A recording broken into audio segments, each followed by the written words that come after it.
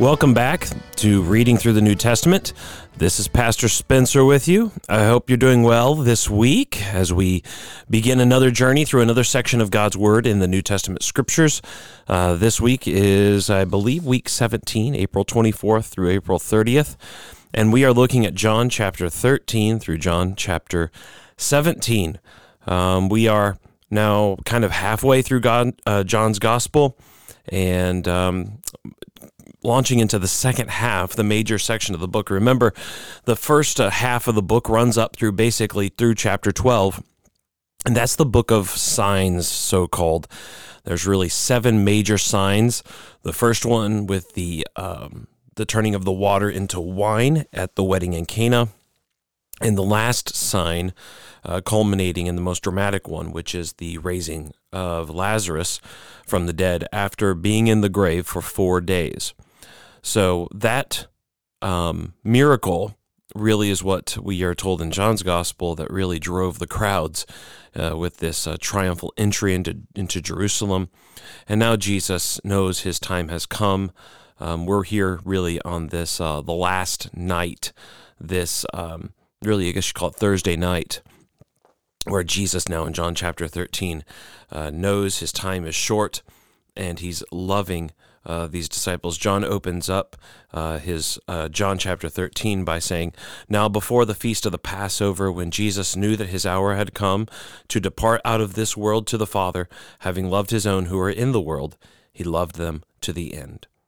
So now here's Jesus laying down his life for his disciples, pouring his life out for them and pouring his life into them, and changing them and speaking to them here. And so really John chapter 13 through 17 is a section where we have Jesus here washing the disciples' feet in John chapter 13 before talking about the betrayal that's coming and then the sending of the Spirit that he talks about at the latter part of John chapter 31, I believe. Does he talk about that? No, not yet in John chapter 13, but he does in 14. Promises the Holy Spirit to come, and does that. And then I was still looking at my Bible trying to see and make sure. But so the washing of the feet, Jesus tells them, let not your hearts be troubled. He comforts his disciples. He speaks about himself as the vine and they are the branches. And he also talks to his disciples about the coming of the Spirit, the Holy Spirit, another comforter, another paraclete, another advocate who's going to come. And the Holy Spirit's job is to strengthen the disciples, just as Jesus during his ministry was there to give life to and strengthen the disciples. Well, he's going to go away, but he's going to send another one who's going to come to strengthen and uphold these disciples, and that is the person of God, the Holy Spirit. And so he speaks about what the Holy Spirit's ministry will do, and such in John chapter 16. He calls them to love one another as he has loved them. He is reminding them that he has overcome the world. And then in John chapter 17, we read about his prayer in which he prays to God the Father for his people and in light of all that is about ready to happen and come up on him here in these last times. So John here, right, he is writing so that we will believe and know that Jesus is the Christ, and that by believing in him, we may have life in his name. And so all of these words, all these signs are leading us to believe in Jesus. And really, these chapters are some of the richest material in the whole Bible, John 13 through 17, that you're going to read this week. Very, very powerful instruction and words that Jesus speaks to his disciples. And you think about it, what would you want to say at your last, right before you knew you were going to die? What would you want to say to people who are very important to you? What words would you want to pass on to your children or to your friends or to your spouse? What would you want to say? And here we have Jesus' last words and actions right before he knows he's going to die and suffer. And this shows what is on his heart. It shows the kind of person he is. It shows who he is as the Son of God. And it reveals to us a great, loving, and compassionate Savior who, even though he knows he's about ready to suffer, and he knows all that is coming soon, very soon, to him and to overtake him as he lays down his life, and yet he is still concerned for the disciples and concerned to do the will of the Father and concerned that the Father would be honored and glorified as he looks forward also to his own glorification through the cross and the resurrection. So that's kind of what's going on here in John chapter 13 through 17. And it's, again, I really encourage you to take your time and to read these words, maybe reread these chapters even, because what Jesus has to say is so profound. And also in some ways, John is deceptively simple, because you read some of these words, right? And you think Jesus is using very basic words sometimes, like I'm the vine, you're the branches, or I am the way, the truth, and the life. But take some time to just meditate upon what those words mean, because actually upon further reflection, we realize there is like we said, a simplicity which allows us to grasp some of the basic message of what John's saying. But then upon further reflection, we realize, wow, there's actually more there than at first maybe meets the eye. And actually, the more you read the Gospel of John and John's style of writing, you realize there's much more there in very simple words, but he is saying some very powerful things. Kind of like at the very beginning of his gospel, right? In the beginning was the Word was with God, and the Word was God. And you realize later on, wow, there's actually much, much hidden in there that's deep. So let's read and think about some of the things that we can learn here in this powerful section of Scripture. The first thing I want to talk about is Jesus washing the disciples' feet. In John chapter 13, Jesus does this very odd thing, to us at least maybe. He gets that down and puts on the clothes of a servant and washes the feet of his disciples. And so this is from John chapter 13. This is about the first 5 verses, and this is from J.C. Ryle. Yeah, he writes this.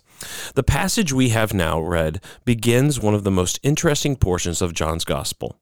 For 5 consecutive chapters, we find the evangelist recording matters which are not mentioned by Matthew, Mark, and Luke. We can never be thankful enough that the Holy Spirit has caused them to be written for our learning. In every age, the contents of these chapters have been justly regarded as one of the most precious parts of the Bible. They have been the food and drink, the strength and comfort of all true-hearted Christians. Let us ever approach them with peculiar reverence. The place whereon we stand is holy ground. We learn, for one thing, from these verses what patient and continuing love there is in Christ's heart towards his people. It is written that, having loved his own which were in the world, he loved them unto the end. Knowing perfectly well that they were about to forsake him shamefully in a very few hours, in full view of their approaching display of weakness and infirmity, our blessed Master did not cease to have loving thoughts of his disciples. He was not weary of them. He loved them to the last. The love of Christ to sinners is the very essence and marrow of the gospel. That he should love us at all and care for our souls, that he should love us before we love him, or even know anything about him, that he should love us so much as to come into the world to save us, take our nature on him, bear our sins, and die for us on the cross. All this is wonderful indeed. It is a kind of love to which there is nothing like it among men. The narrow selfishness of human nature cannot fully comprehend it. It is one of those things which even the angels of God desire to look into. It is a truth which Christian parents and teachers should proclaim incessantly and never be weary of proclaiming. But the love of Christ to saints is no less wonderful in its way than his love to sinners, though far less considered. That he should bear with all their countless infirmities from grace to glory, that he should never be tired of their endless inconsistencies and petty provocations, that he should go on forgiving and forgetting incessantly and never be provoked to cast them off and give them up. All this is marvelous indeed. No mother watching over the waywardness of her feeble babe in the days of its infancy has her patience so thoroughly tried as the patience of Christ is tried by Christians. Yet his patience is infinite. His compassions are a well that is never exhausted. His love is a love that passes knowledge. Let no man be afraid of beginning with Christ if he desires to be saved. The chief of sinners may come to him with boldness and trust him for pardon with confidence. This loving Savior is one who delights to receive sinners. Luke 15, verse 2. Let no man be afraid of going on with Christ after he has once come to him and believed. Let him not fancy that Christ will cast him off because of failures and dismiss him into his former hopelessness on account of infirmities. Such thoughts are entirely unwarranted by anything in the Scriptures. Jesus will never reject any servant because of feeble service and weak performance. Those whom he receives, he always keeps. Those whom he loves at first, he loves at last. His promise shall never be broken, and it is for saints as well as sinners. Him that comes unto me, I will in no wise cast out. John 6, verse 37. That is a great opening section, really a commentary in many ways right up on that first verse there, that he loved his own to the end. Jesus never loses his people.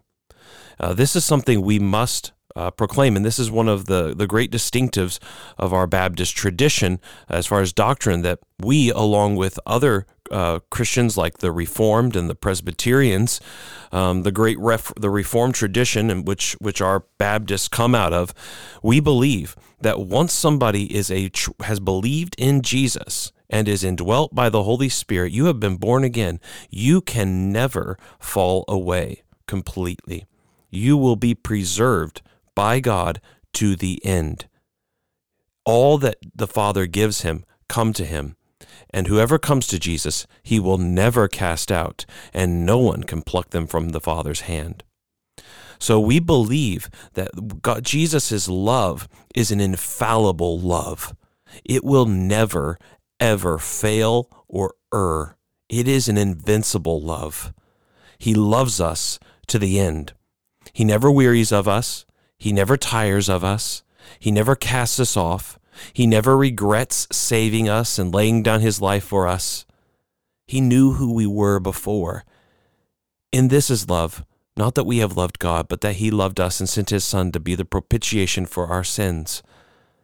Christ laid down his life for the ungodly, not for the godly, but for the ungodly. While we were weak, at the right time, Christ died for us. So Jesus is patient and continuing love towards all sinners. He offers himself to all sinners, but he has a special love, a special redeeming love towards his own people. He describes these people as those whom the Father has given to him, as the sheep that he lays down his life for, as those who come to him and who have been taught by the Father. All of those people, those who have been born again, those who receive him and have been called to be children of God, the special group there, those who are true believers will never, ever fall away. Now, as we do learn later on here, Jesus also washes Judas's feet, and this is the next point that J.C. Ryle brings up. I'm not going to read it, but his next point is what deep corruption may sometimes be found in the heart of a great professor of religion. Because we see here Judas, right? The devil's already come into Judas's heart. And Judas was never a true believer. He hung around true believers. He looked like them. And to our eyes, Judas would have looked like a very good man. But in reality, in his heart, he was never, ever born again. He had never trusted in Jesus Christ. He had never been taught by the Father, and therefore had never savingly come to Jesus Christ. And so it's a good warning to us on the other hand, right, isn't it, that we need to make sure that we're called every now and then, right, to examine ourselves, to see whether we are in the faith, because it is possible to be a hypocrite. It is a possibility to look like a Christian, to look like a believer, to do all the right things, and yet to not really have a saving union with Jesus Christ. Okay, so we've talked about Jesus' love, which never gives up on us, to his people.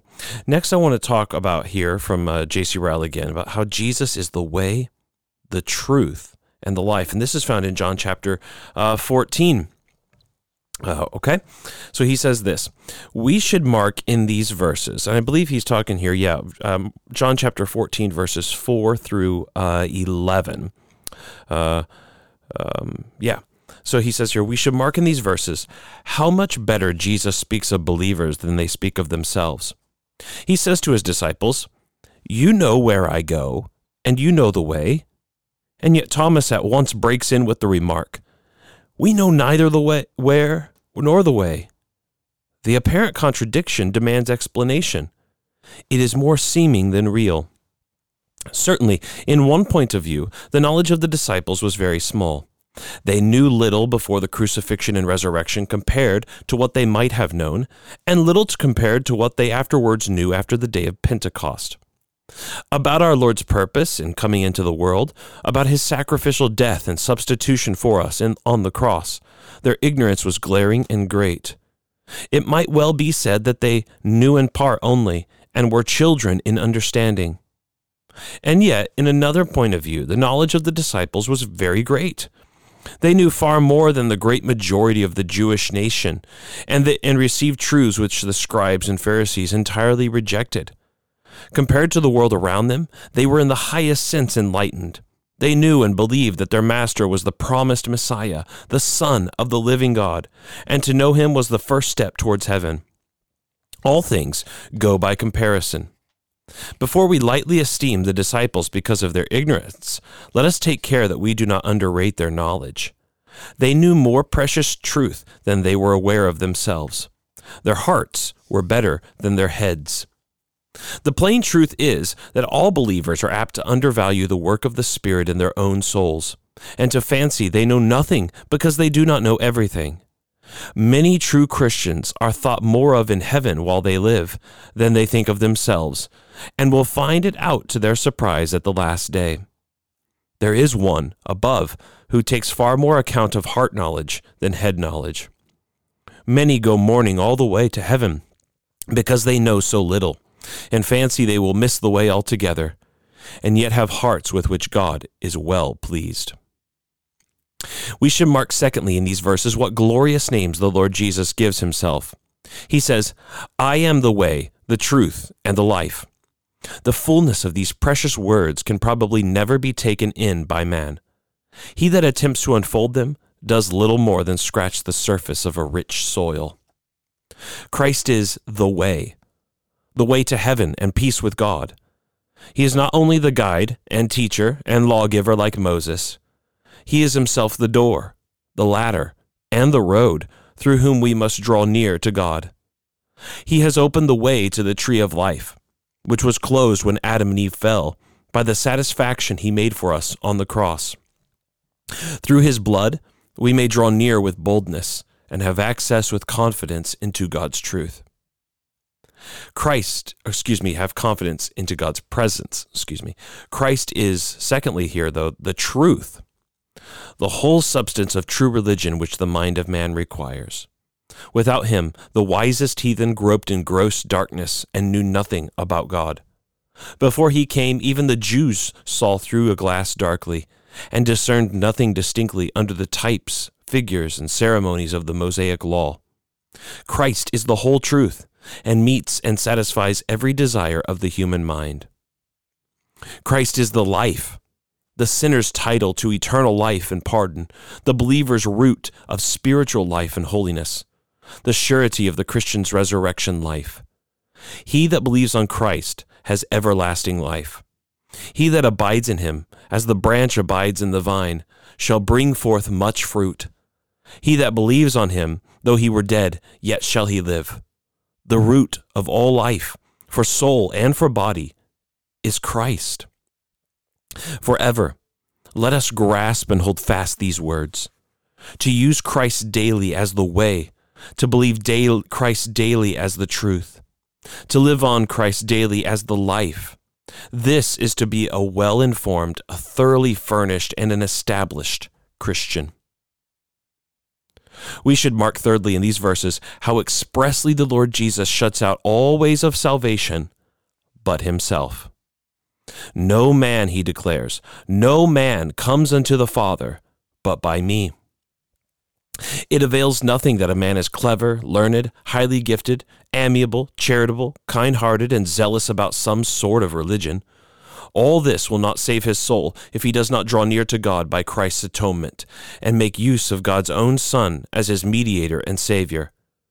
God is so holy that all men are guilty and debtors in his sight. Sin is so sinful that no mortal man can make satisfaction for it. There must be a mediator, a ransom payer, a redeemer between ourselves and God, or else we can never be saved. There is only one door, one bridge, one ladder between earth and heaven, the crucified Son of God. Whoever will enter in by that door may be saved, but to him who refuses to use that door, the Bible holds out no hope at all. Without shedding of blood, there is no remission. Let us beware, if we love life, of supposing that mere earnestness will take a man to heaven, though he knows nothing of Christ. The idea is a deadly and ruinous error. Sincerity will never wipe away our sins. It is not true that every man will be saved by his own religion, no matter what he believes, so long as he is diligent and sincere. We must not pretend to be wiser than God. Christ has said, and Christ will stand to it, no man comes unto the Father but by me. Lastly, let's look at this. This is a great section here that Ryle writes here. We should mark lastly in these verses how close and mysterious is the union of God the Father and God the Son. 4 times over, this mighty truth is put before us in words that cannot be mistaken. If you had known me, you would have known my Father. He that has seen me has seen the Father. I am in the Father, and the Father in me. The Father that dwells in me, he does the works. Sayings like these are full of deep mystery.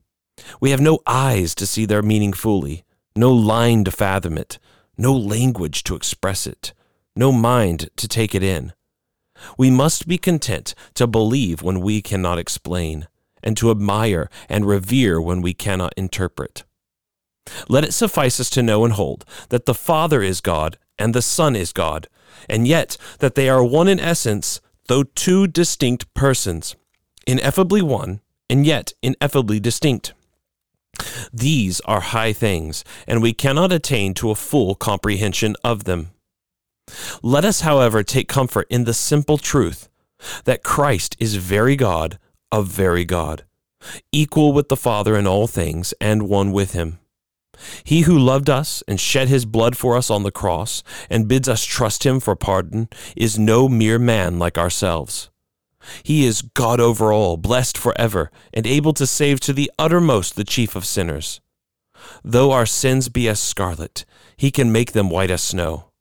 He that casts his soul on Christ has an almighty friend, a friend who is one with the Father and very God. Those are some great words right there, especially the closing there. Jesus does say, I and the Father are one. He said that earlier, I think in John chapter 10. Here he continues to say, right, you've seen me, you've seen the Father. And this is very important because there are people out there who claim that they are Christians, but there's a heresy in which they say basically that what this means is that, God the Father became God the Son, and then he became the Holy Spirit. That could be called like modalism. So there's only really one God, but he only exists in different modes. Sometimes he's the Father, sometimes he was the Son, and sometimes he's the Spirit. We don't believe that. That is a heresy. That is an unchristian, non-Christian, anti-Christian thing to say if we actually believe it that way. The church for 2,000 years has affirmed that Jesus Christ is one with God the Father in essence, but distinct in his person. This is why we sing that hymn, Holy, Holy, Holy, the tail end, right? God in three persons, so one God in three persons. Those three persons, distinct persons, are the Father, the Son, and the Holy Spirit. There have always been three persons, and there always will be, and there is three persons at all time. This is who God is. He is one being in three persons. Now, we cannot it's hard for us to grasp this, what this means, but we do believe there is one divine nature, one example of divinity, one example of godness, but that one example of godness is co-shared by three equal persons, the Father, the Son, and the Holy Spirit. This is really diving us into the doctrine of the Trinity, but it's so comforting for us to know that Jesus Christ is not less than the Father, right? There was another early heresy that said Jesus Christ was the first created being that God the Father made. And men like Athanasius, who was an early church father, right, had to oppose this and defend the fact that no, whenever God calls Jesus the Son of God, whenever Jesus is called the Son of God, that doesn't actually put him underneath the Father. That actually is highlighting his equality with the Father. And that's what you read in John chapter 5. Remember when Jesus says, "My Father is working and I must work now." The Jews understood Jesus to not be saying that he was less than God, but they actually were ready to, they were very frustrated and angry and wanting to kill him because he made himself equal with God, calling God his own Father, saying that he and God the Father were on the same level in divinity, in their nature. And that's what the Christian churches believed.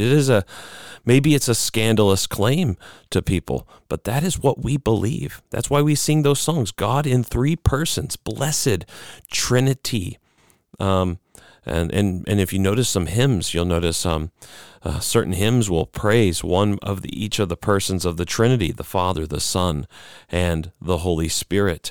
And so this is kind of these verses right here are some of the ground zero for us to kind of grasp what this truth means, right? Jesus says, "If you had known me, you would have known my Father." Notice, by the way, Jesus isn't saying, "I am the Father." And he doesn't say the Father is me.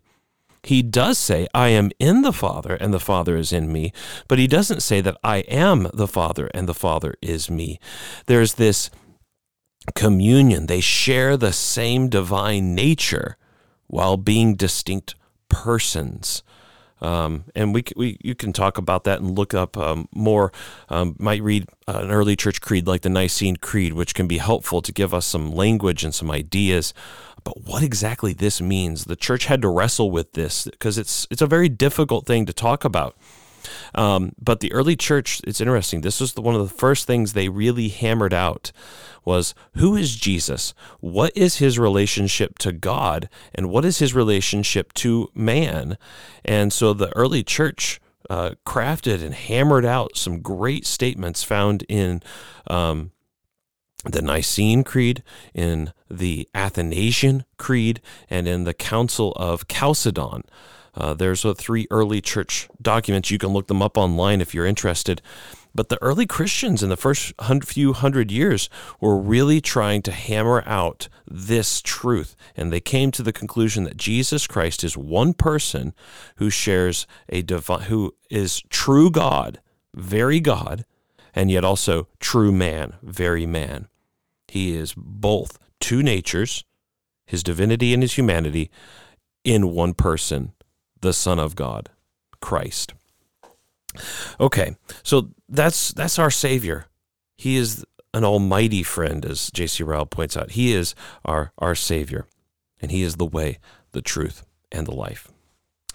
Okay, next I want to talk now about he talks about the union between God the Father and God the Son, but let's reflect quickly here upon John chapter 15, where Jesus talks about the vine. I am the vine, you are the branches.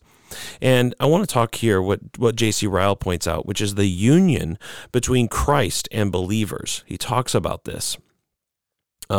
So let's read here. He says, we are meant to learn first from these verses, John chapter 15, 1 through 6, that the union between Christ and believers is very close. He is the vine, and they are the branches. The union between the branch of a vine and the main stem is the closest that can be conceived. It is the whole secret of the branch's life, strength, vigor, beauty, and fertility.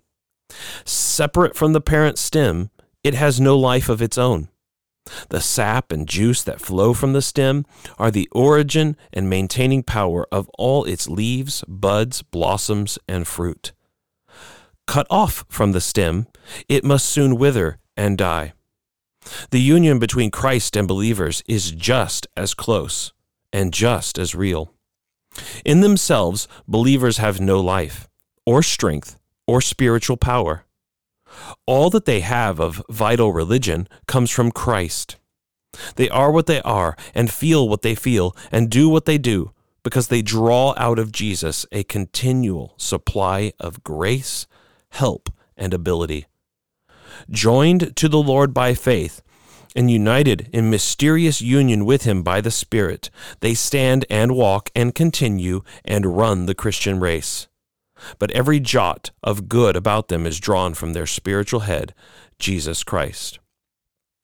The thought before us is both comfortable and instructive. Believers have no cause to despair of their own salvation and to think they will never reach heaven. Let them consider that they are not left to themselves in their own strength. Their root is Christ, and all that there is in the root is for the benefit of the branches. Because He lives, they shall live also. Worldly people have no cause to wonder at the continuance and perseverance of believers. Weak as they are in themselves, their root is in heaven and never dies. When I am weak, said Paul, then I am strong. And that's a great opening way to think about this understanding that between the vine and the branches, we draw all of our strength from Christ. Christ here is pointing His disciples back at Himself and calling them to abide in Him, to look to Him for everything. And the question is, do we do that? Do we do that individually? Are we looking to Christ? And to draw all of our spiritual strength, everything. Remember, John the Baptist said, a man cannot receive even one thing unless it is given him from above. John chapter 3, I believe. And so, similarly, we cannot do or accomplish or receive anything unless we receive it from Christ Himself.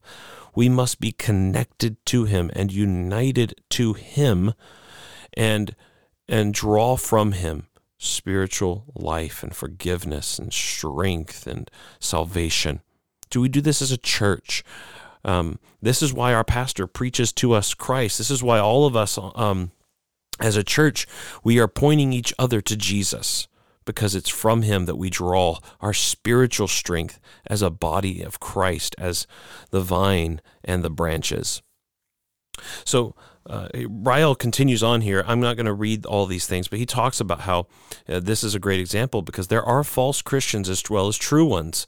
There are some he talks about who appear to be part of the vine, but they're cut off. Similarly, he talks about the fruits of the Spirit are the only satisfactory evidence of a man being a true Christian, because as we abide in Christ, we abide in Him to bear fruit and to grow in grace. And also he talks about how God will often increase the holiness of true Christians by His providential dealings with them. Because remember, God prunes us, and it can hurt sometimes, doesn't it? We go through trials and afflictions, but actually all of the suffering in our life is pruning and meant to lead to more fruit. And it would be helpful if you and I reminded ourselves of that. And remembered that God the Father is working with us the same way that He did with His Son, the capital S Son, the natural Son, who learned obedience by what He suffered. And look at the fruit that came from Jesus' suffering. Well, similarly, He is letting us suffer, but think about the great fruit that will come from us being pruned and suffering as well. Okay, now I want to talk with you about the Holy Spirit, because the Holy Spirit occupies a big section here in these chapters, and I want to talk about it from a Spurgeon sermon by Charles Spurgeon, the great Baptist preacher in the 1800s, preached in London, and this is from a sermon called the Holy Spirit's Chief Office. It's from John chapter 16, verses 14 through 15. Jesus says this about the Holy Spirit: "He will glorify me, for he will take what is mine and declare it to you. All that the Father has is mine. Therefore I say that he will take what is mine and declare it to you."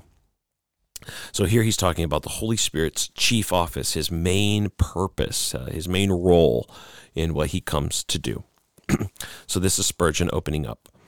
"It is the chief office of the Holy Spirit to glorify Christ. He does many things, but this is what he aims at in all of them: to glorify Christ. Brothers and sisters, what the Holy Spirit does must be right for us to imitate. Therefore, let us endeavor to glorify Christ. To what higher ends can we devote ourselves than to something to which God the Holy Spirit devotes himself? Be this, then, your continual prayer: Blessed Spirit, help me to always glorify the Lord Jesus Christ." Observe that the Holy Spirit glorifies Christ by showing to us the things of Christ. It is a great marvel that there should be any glory given to Christ by showing him to such poor creatures as we are. What? To make us see Christ? Does that glorify him? For our weak eyes to behold him? For our trembling hearts to know and to love him? Does this glorify him? It is even so, for the Holy Spirit chooses this as his principal way of glorifying the Lord Jesus. He takes of the things of Christ, not to show them to angels, not to write them in letters of fire across the brow of night, but to show them to us. Within the little temple of a sanctified heart, Christ is praised, not so much by what we do or think as by what we see.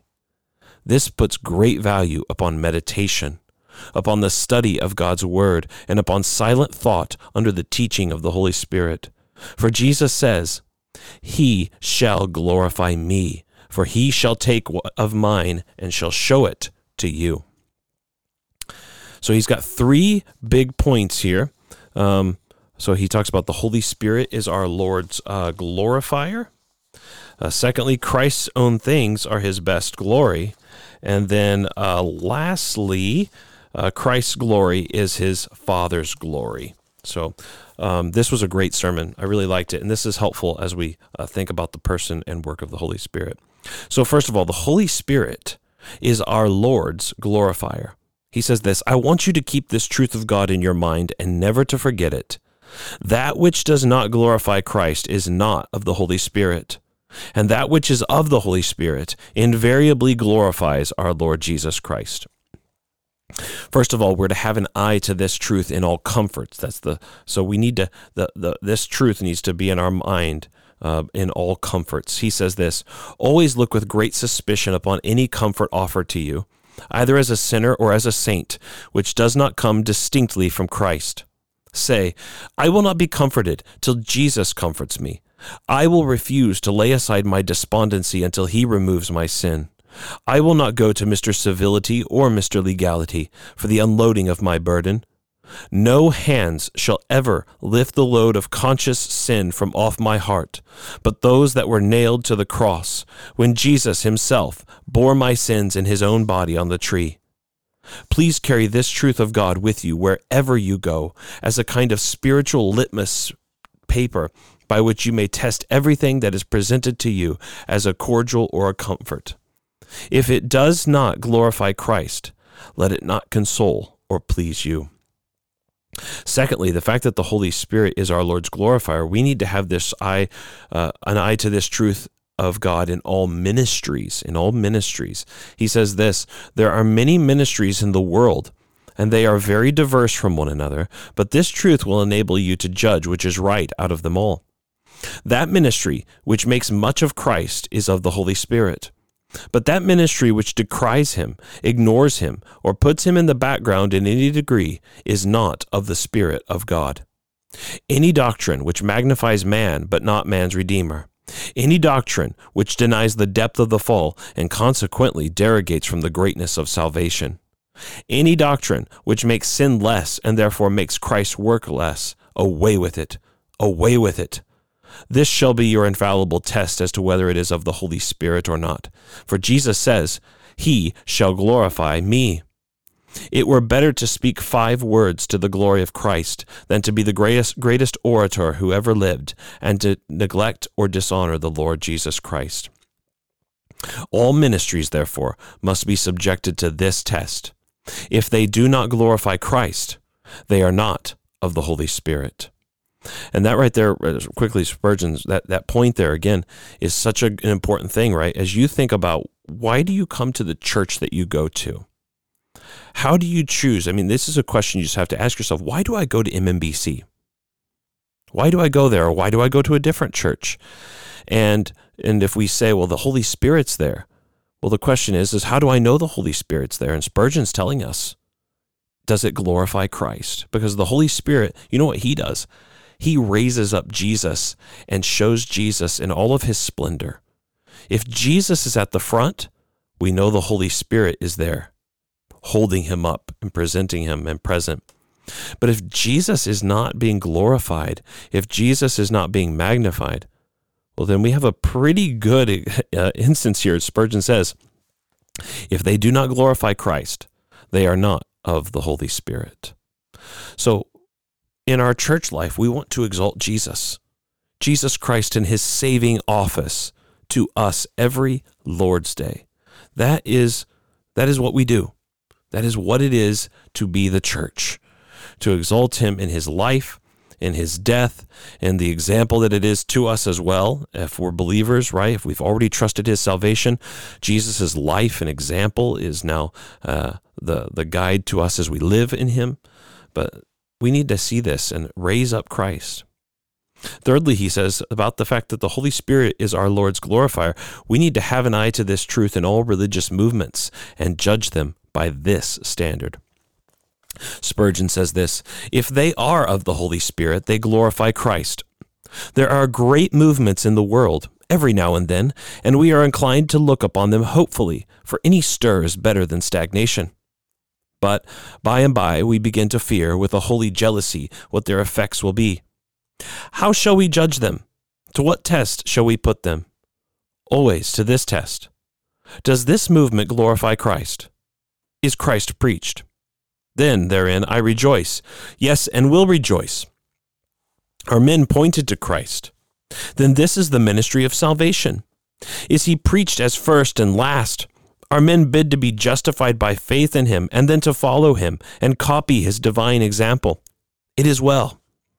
I do not believe that any man ever lifted up the cross of Christ in a hurtful way. If it is but the cross that is seen, it is the sight of the cross, not of the hands that lift it, that will bring salvation. Where He is lifted up, there is all that is needed for the salvation of a guilty race. Judge every movement, then, not by those who adhere to it, nor by those who admire and praise it, but by this word of our Lord. He shall glorify me. The Spirit of God is not in it if it does not glorify Christ. Fourthly, we need to have an eye on this truth when you are under a great sense of weakness, a sense of great weakness.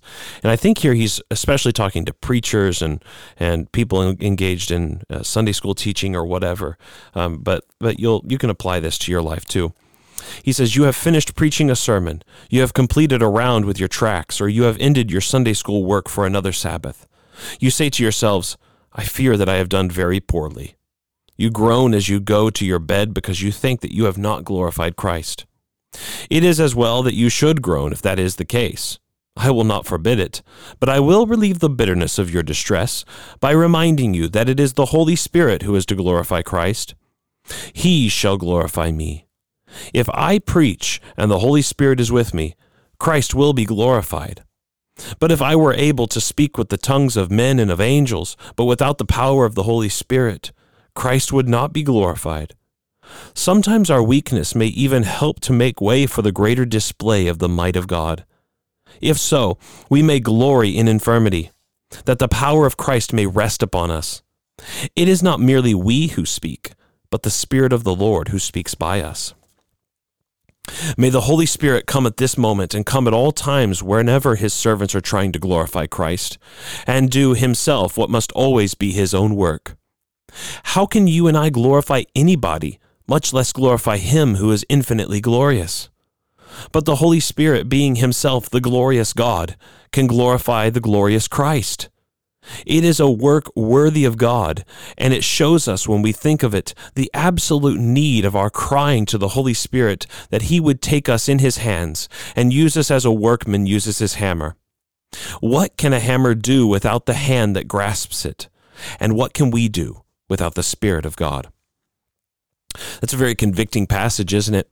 What can we do as a church or any of us individually, and if we're pastors in our preaching, or if we are teachers in our teaching, if we're parents in our parenting and our training our children up in the nurture and admonition of the Lord? What can we do in our sharing of the gospel with our friends at work or with our family members? Or what can we do as a congregation here in Christ? We can do nothing without the Holy Spirit, because we can't glorify Christ without the Holy Spirit. As he says, it takes the glorious God to glorify the glorious Christ. So we need the Holy Spirit because he is God. We need him. And his role in our church's life is not to draw attention to himself, but he draws attention to his work and his person when he draws attention to Jesus. That's what he does. And so, similarly, as Spurgeon said, what can a hammer do without the hand that grasps it? And what can we do without the Spirit of God? It's a rhetorical question. The answer is nothing. We need him. We need him in our church and in our lives. Lastly, underneath this first main point, he says we need to have an eye to the truth of God amidst all oppositions, controversies, and contentions to this truth that the Holy Spirit has come to glorify Christ. He says this, if we alone had the task of glorifying Christ, we might be beaten.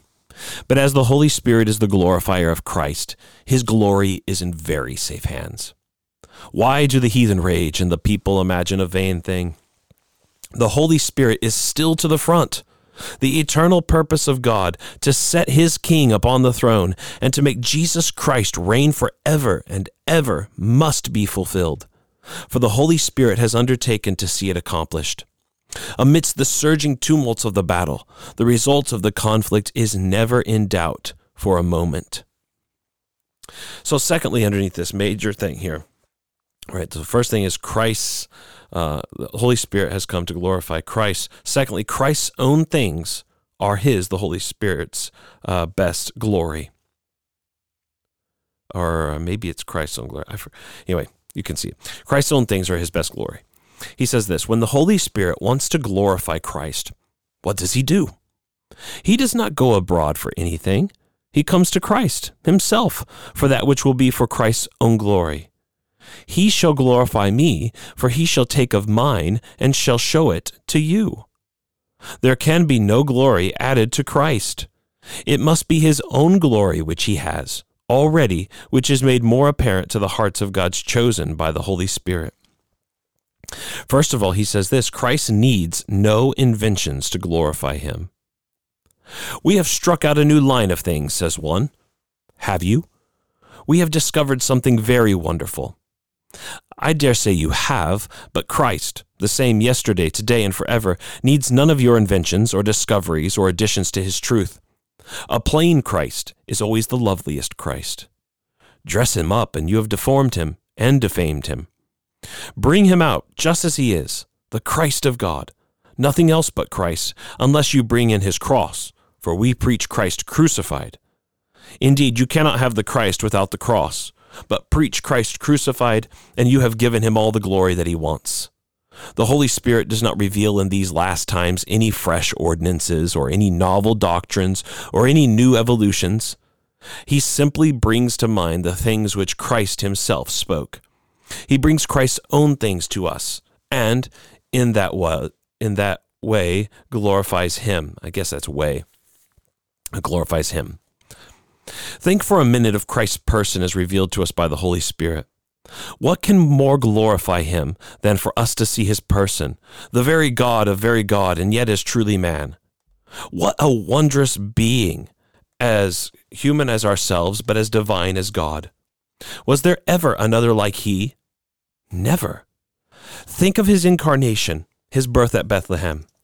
There was greater glory among the oxen in the stall than ever was seen where those born in marble halls were swathed in purple and fine linen. Was there ever another baby like Christ? Never. I wonder not that the wise men fell down to worship him. Look at his life, the standing wonder of all ages. Men who have not worshipped him have admired him. His life is incomparable, unique. There is nothing like it in all the history of mankind. Imagination has never been able to invent anything approximating to the perfect beauty of the life of Jesus Christ. Think of his death. There have been many heroic and martyr deaths, but there is not one that can be set side by side with Christ's death. He did not pay the debt of nature as others do, and yet he paid our nature's debt. He did not die because he must. He died because he would. The only must that came upon him was a necessity of all-conquering love. The cross of Christ is the greatest wonder of fact or of fiction. Fiction invents many marvelous things, but nothing that can be looked at for a moment in comparison with the cross of Christ. Think of our Lord's resurrection. If this is one of the things that are taken and shown to you by the Holy Spirit, it will fill you with holy delight. I am sure that I could go into that sepulcher where John and Peter went and spend a lifetime in reverencing him who broke down the barriers of the tomb and made it a passageway to heaven. Instead of being a dungeon and a cul-de-sac into which all men seem to go, but none could ever come out, Christ has, by his resurrection, made a tunnel right through the grave. Jesus, by dying, has killed death for all believers. Then think of his ascension. But why need I take you over all these scenes with which you are blessedly familiar? What a wondrous fact that when the cloud received him out of the disciples' sight, the angels came to convoy him to his heavenly home. They brought his chariot from above to bear him to his throne, clapped their triumphant wings and cried, "The glorious work is done." Think of him now at his Father's right hand, adored of all the heavenly host, and then let your mind fly forward to the glory of his second advent, the final judgment with its terrible terrors, the millennium with its indescribable bliss, and the heaven of heavens with its endless and unparalleled splendor. If these things are shown to you by the Holy Spirit, the beatific visions will indeed glorify Christ, and you will sit down and sing with the Blessed Virgin, "My soul does magnify the Lord, and my spirit has rejoiced in God my Savior." Thus you see that the things which glorify Christ are all in Christ. The Holy Spirit fetches nothing from abroad, but he takes of the things of Christ and shows them to us. The glory of kings lies in their silver and their gold, their silk and their gems, but the glory of Christ lies in himself. If we want to glorify a man, we bring him presents. If we wish to glorify Christ, we must accept presents from him. Thus we take the cup of salvation, calling upon the name of the Lord, and in so doing, we glorify Christ. That's a great little concluding section right there of this first part right here, right? I mean, if we wish to glorify Christ, we must accept presents from him. The Christian faith is first and foremost about receiving, not about doing. It's about what God does for us, more so than what we do for him. Now we do want to honor him with our lives, and we do want to serve him. But the primary thing, the first thing that happens is if we want to glorify Christ, we will first of all believingly receive all that he is for us and look into him and see him. This is why, and notice, by the way, he talks about his incarnation, his life, his death, his resurrection, his ascension, and now his session sitting at the right hand of God the Father. That is all our preaching is, isn't it? And if we preach that, if we teach that, if our lives are centered upon that as Christians, we find ourselves talking about everything, don't we? God the Father who sent this Son, the Holy Spirit who empowered this Christ and who's revealing this Christ to us, the Son of God himself who's at the center there, who did all of this for us. So we find ourselves enthralled with the triune God, worshiping him, trusting him, living for him, wanting our lives to be pleasing to him because we have been given everything. Everything is ours in Christ Jesus. Okay, so he talks. He talks about how we don't need new inventions. So important, because in our day and age, just like every other day and age, there's always somebody coming along and trying to say, but but here's this really cool new thing that we can do here, or here's this other thing that the church can do, or we need to be involved in politics or social justice, or this cause or that cause, or look at this aspect of the Bible or whatever. But the problem is that if we move off center from Jesus Christ crucified, the Holy Spirit delights to do that. We don't need new inventions. The Bible clearly teaches us that the whole of Scripture is drenched in the blood of Christ, and it proclaims to us him, and that's what we want to do, and the Holy Spirit glorifies Christ by simply proclaiming Christ himself. So how does the Holy Spirit do this? Well, it says these things are too bright for us to see till the Holy Spirit shows them to us. We can't see these things about Jesus till the Holy Spirit comes and opens our eyes to them. So he enlightens our understanding, Spurgeon says. He works upon the whole soul. He prepares us to see him. He also talks about how how the Holy Spirit vivifies the truth of God. He makes it alive to us. And Spurgeon says this about this part. He says, I do not know whether I can quite tell you what I mean, but I have sometimes seen a truth of God differently from what I have ever seen it before. I knew it long ago. I acknowledged it as part of the divine revelation, but now I realize it, grip it, grasp it, or what is better, it seems to get a grip of me and hold me in its mighty hands. Have you not sometimes been overjoyed with a promise which never seemed anything to you before? The Holy Spirit has a way of focusing the light of God, and when it falls in this special way upon a certain point, then the truth is revealed to us. He shall take of the things of Christ and show them to you. Have you ever felt ready to jump for joy, ready to jump from your seat, ready to sit up in your bed at night and sing praises to God through the overpowering influence of some grand old truth which has seemed to be at once quite new to you? The Holy Spirit also shows to us the things of Christ in our experience. As we journey on in life, we pass up hill and down dale, through bright sunlight and through dark shadows. And in each of these conditions, we learn a little more of Christ, a little more of his grace, a little more of his glory, a little more of his sin-bearing, a little more of his glorious righteousness. Blessed is the life which is just one long lesson upon the glory of Christ. So, we need the Holy Spirit in our lives, don't we? He comes and takes the things of Christ and opens up our minds because we can't see who Jesus is apart from him. Lastly, under the last section here, he says this: Christ's glory is his Father's glory. First of all, he says, Christ has all that the Father has. He says this, think of that. No mere man dares to say, all things that the Father has are mine. All the Godhead is in Christ. Not only all the attributes of it, but the essence of it. The Nicene Creed well puts it, and it is not too strong in the expression, light of light, very God of very God. For Christ has all that the Father has. When we come to Christ, we come to omnipotent, omnipresent, omniscience. We come to almighty immutability. We come, in fact, to the eternal Godhead.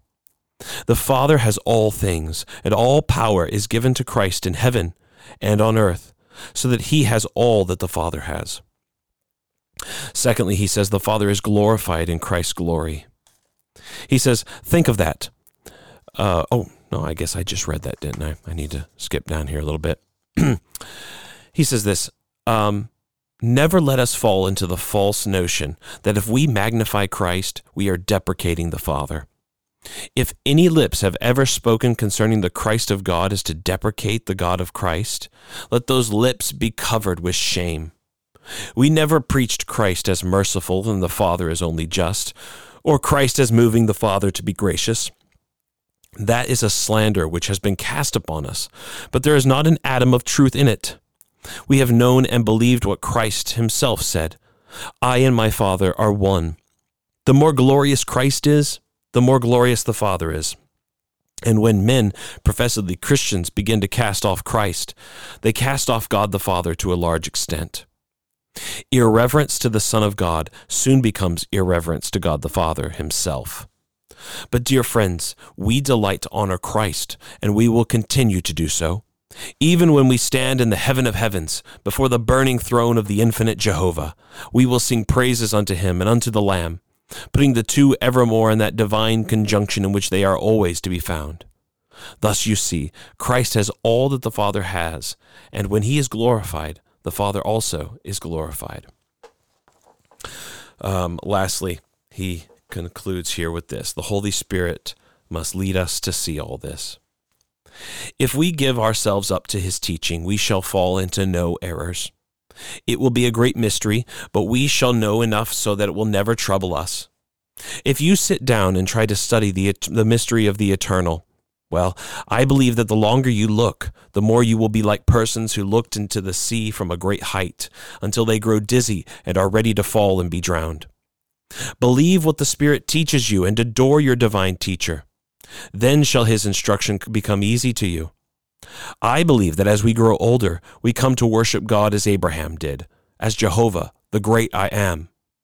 Jesus does not fade into the background, but the glorious Godhead seems to become more and more apparent to us. Our Lord's word to his disciples, you believe in me, you believe in God, believe also in me, as we grow older, seems to turn into this: you believe in me, believe also in God. And as we come to a full confidence in the glorious Lord, the God of nature and of providence and of redemption and of heaven, the Holy Spirit gives us to know more of the glories of Christ. An old lady, of whom I have heard, made a mistake in what she said, yet there was a truth behind her blunder. She had been to a little Baptist chapel where a high Calvinist preached, and coming away, she said that she liked high Calvary preachers best. So do I. Give me a high Calvary preacher, one who will make Calvary the highest of all the mountains. I suppose it was not a hill at all, but only a mound. Still, let us lift it higher and higher, and say to all other hills, why leap you, you high hills? This is the hill which God desires to dwell in. Yes, the Lord will dwell in it forever. The crucified Christ is wiser than all the wisdom of the world.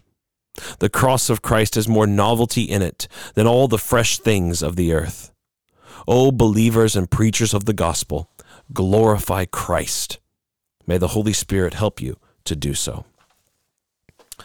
So that's where we're going to stop today. We didn't do John chapter 17 today. We didn't give anything from there, but I know that you'll be blessed as you read it. I hope this Spurgeon sermon was helpful to you. I know we went a little long here today as well, but just a lot of good stuff. Next week, we'll begin reading John chapter 18, 19, 20, 21, and I guess going into Acts chapter 1 as well. So keep reading the Bible. I hope it's encouraging to you. Grow in the grace, the knowledge, and the love for Jesus Christ and for all the saints, and may our lives conform to his divine example. Thanks for listening to this. Take care. God bless.